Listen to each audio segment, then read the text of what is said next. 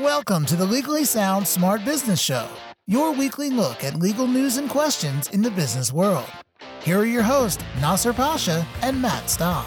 All right, welcome to our podcast where we cover business in the news and add our legal twist. My name is Nasser Pasha. And I'm Matt Staub. And welcome to our Wednesday episode, my second favorite next to Monday's episode. Deuce is wild today, 222. Wow, 222nd episode. That's amazing. I wonder if we can make this episode 2 minutes and 22 seconds or 22 minutes and 22 seconds. Or can we somehow come up with an excuse to make it another clip show with 222? Probably. That makes the most sense. Probably. Let's do 22 minutes and 2 seconds or 22.2 minutes. Yeah. That is difficult. Yeah. Still, even if we tried, it probably wouldn't work out, but we'll see what happens after we're done recording and see where it's at. So we're going to talk about this company, SoulCycle. I guess it's in the process of an IPO or registering, right? Yeah, it's registered. It hasn't come out yet.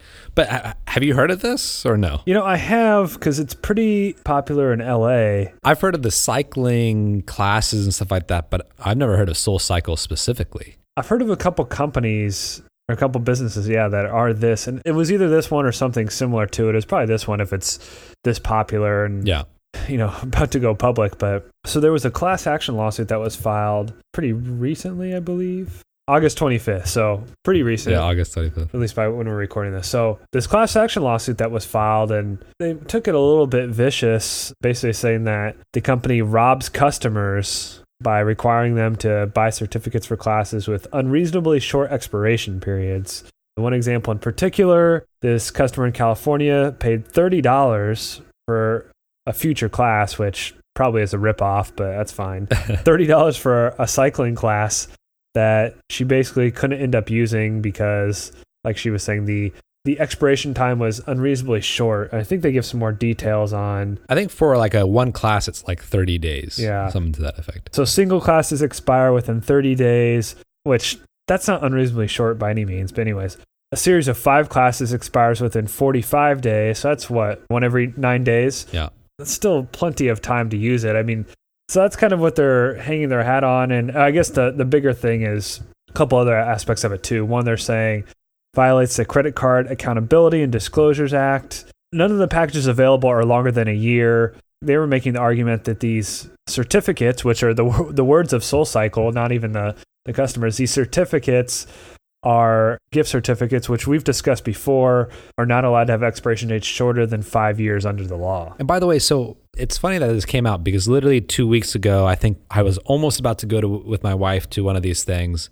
But from what I know, you have to reserve ahead of time. Yeah. And that's kind of one of the allegations I believe too, was that even if it's 30 days, in theory, what if there's no space available because it's so busy and so forth, or it's hard for you to plan ahead of time, and so reserving last minute may not work for you.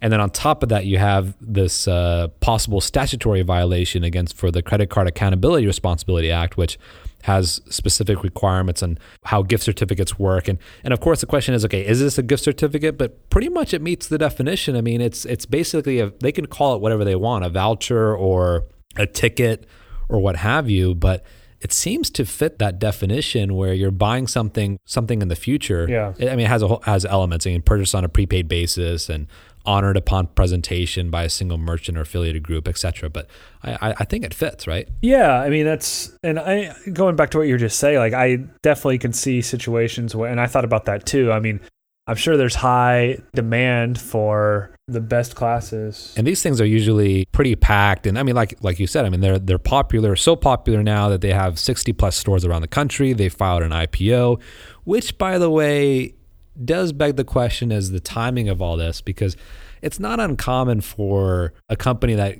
is about to go public or even makes its filing to go public, because lawsuits can really disrupt that. And if all of a sudden they're just like on Monday, we talked about Waze being sued because after they were acquired by Google, everyone knows that a liability like this, especially a class action one from customers, it is a liability on the books that they're going to have to deal with that affects it really puts a pressure point on the owners of this company, and they may be more apt to settle because they don't want it to disrupt its IPO. Yeah, timing's always something with the lawsuits. There's always purposes behind it. But, looking to the actual suit itself, there's a few causes of action here. Kind of hang their hat on this Credit Card Accountability and Disclosures Act. And the basic argument is that based on what that says, the company must establish fair and transparent practices relating to the extension of credit under an open-end consumer credit plan. So they're basically complaining about it's not allowing I guess one of the biggest gripes is you can't just buy a class. You have to buy these certificates. I could be wrong, but I think this is the case. You can't just go on the site and book a class. You have to buy a certificate first and then go do it through that way. These series certificates. Maybe you're right. Maybe that's the only way that you can actually get it. And if that's the case, then I can understand from a justice point of view that really kind of manipulates and it kind of exploits their popularity in a way that's banking on people not being able to go. Because I'm sure, why else would they have such a short expiration date? It's because they are banking on people not going. Yeah. And these gym memberships are the same thing, right? We covered, I think it was one of our very early episodes, right?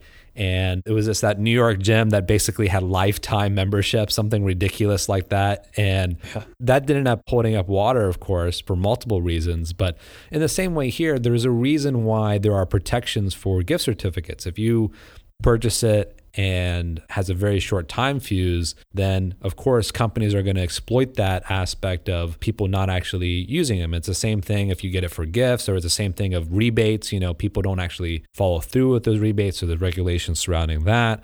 And gift certificates are a whole thing. Even from when you sell your business, how those gift certificates are redeemed later. There's a lot of rules for that. So it seems pretty straightforward to me. I don't know if we're missing something, but yeah, and what I was saying, that's what's alleged in the complaint. So, yeah. If there is another way to go about it, then at least it wasn't stated there. But I think that's the whole point behind it. And some are calling it, the ones that are against it obviously are part of the lawsuit, but some other pundits are calling it a clever way to basically maximize profits. And one person was saying that the class expires without advanced notice. But I don't think that's true. Regardless of whether it's fair or not, if it says you have to use this within 30 days, that's advanced notice. I don't really know. I don't get that argument, but that seems strange. Yeah. It boils down to whether, these packages or these certificates that you have to buy in order to get the classes, whether the time period on it's fair, I think is pretty much what this amounts to, which it's kind of like if you go to like a food festival.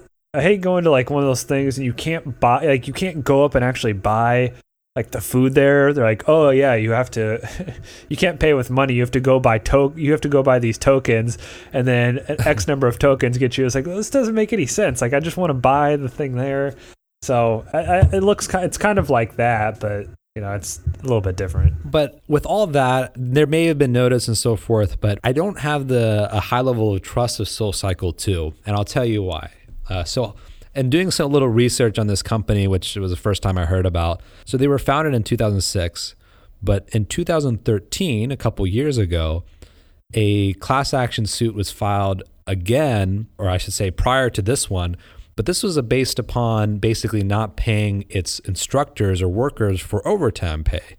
And interesting enough, in that lawsuit, they alleged that first, it talks about how at that time, I think they had about 14 locations across the country, and they plan to open additional 60 studios around the world by 2015. It is 2015, and they're at 47 locations nationwide, it looks like, but plan on hitting 50 to 60 worldwide by 2016. So they haven't hit their benchmarks. But in the complaint, and this is back in 2013, they allege that the company's unlawful wage practices are consistent with its mistreatment of customers, as it does not provide any reimbursement to customers who are unable to attend classes they sign up for unless they cancel the class by 5 p.m. the night before. First of all, that policy, if someone signs up for a class and doesn't show up, I think they should pay for it because it might be taking a spot from someone else. But right. Even at that time, there was allegations regarding how they treated their customers. Okay, but get this, okay?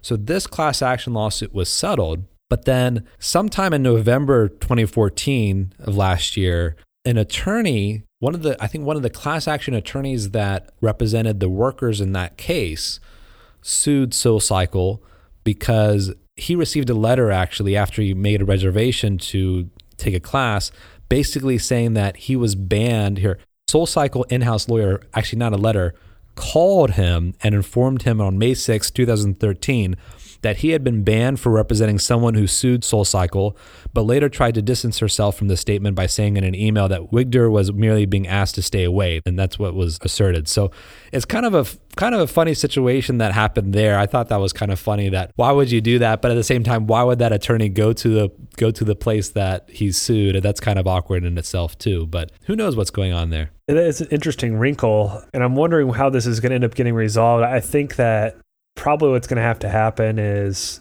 SoulCycle is going to have to adjust their policy a little bit in terms of when things expire. But I mean, so this is what I keep thinking about is airlines intentionally, and I don't know if we've discussed this or not, but airlines intentionally overbook flights because they know people aren't going to show up, or I guess maybe they might cancel too.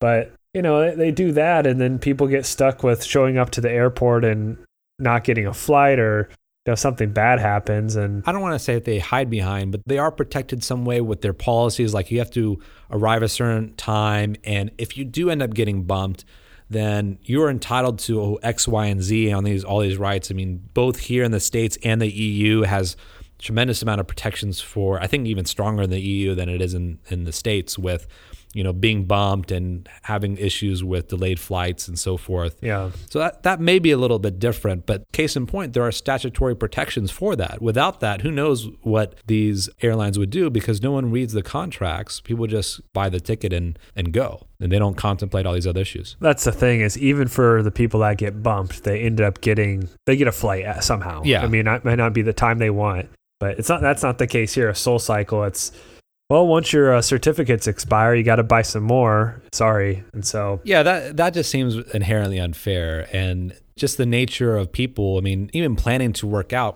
unfortunately, most people can't treat working out the same as a business meeting or meeting with family or anything like that. So there's going to be things that are going to prevent them from attending such sessions. So, having that commitment, maybe it's just $30, but multiply that by however many people miss those sessions, it adds up. Well, I think I saw in the complaint, their 2014 their 2014 customers purchased $93 million of these certificates. Forfeiture of certificates due to illegal expiration provisions contributed to $25 million in net income. Wow. I don't know how they figured that out, but that's crazy. That's a net income too. So yeah, minus the cost of printing those certificates, or maybe they're not, there might be electronic, but yeah, that's a lot of money there. It's a significant amount of money they're making on people. But that's the thing with gym. I mean, you could say the same thing about gyms, at least on the broader scale of the money they're making.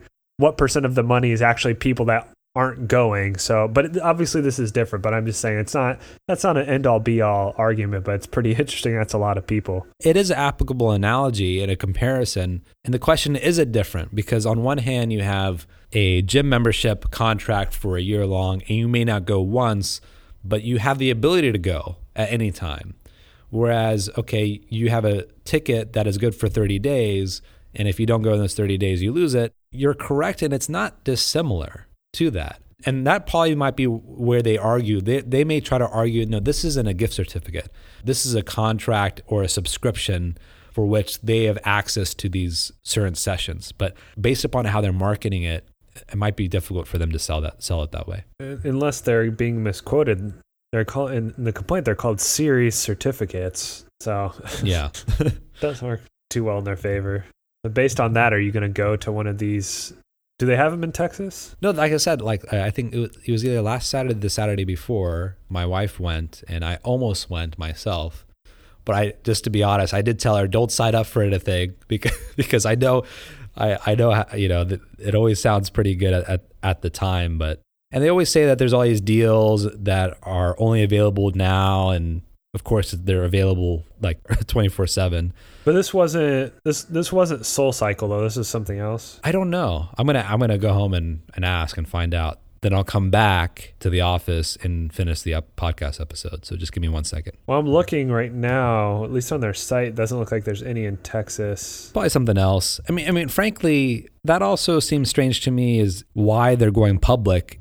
It is very easily duplicated. There may be some things proprietary as to how they do it and so forth, but I think the one that she went to, they have basically a screen that is the size of the wall, and you can actually see yourself as some kind of avatar racing amongst everyone else.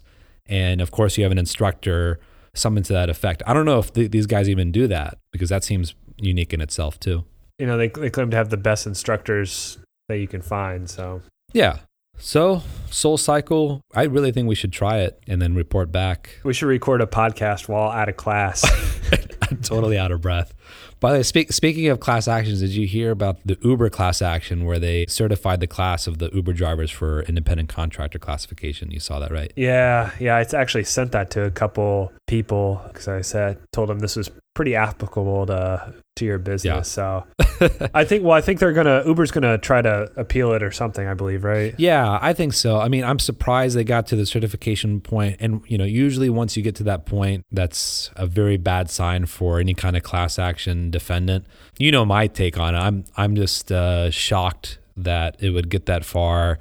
And I think it's incorrect. I think it's just a little too aggressive. And, just in the last couple of years, we've seen that independent contractor classification is just getting more and more conservative, both on the federal level and the state level. California is one thing, but even on the federal level now, it's becoming a lot more aggressive. Yeah. Anyway, so I'm looking at a set of instructors, trying to pick mine. I have a choice of Thomas, Joey, Connor, Sarah, this name guy, Ross D. Ooh. This guy's name is DJ. That's a good one. How do you choose? I don't know. I'm not sure how to choose. This Anna says, easy doesn't change you. And Melanie says, trust that where you are is where you need to be. That's a quote. Well, I'm interested to see how this works out for you. So yeah. Well, I'll let you know. Right. Keep it sound, keep it smart. This has been the Legally Sound Smart Business Show with your hosts, Nasser Pasha and Matt Staub. The Legally Sound Smart Business Show is your weekly look at legal news and questions in the business world. Legally Sound Smart Business is a podcast that is intended but not promised or guaranteed to be current, complete, or up to date, and should in no way be taken as an indication of future results. No attorney-client relationship is created by listening or submitting questions to the podcast. The podcast does not constitute legal advice, but rather is offered only for general informational and educational purposes.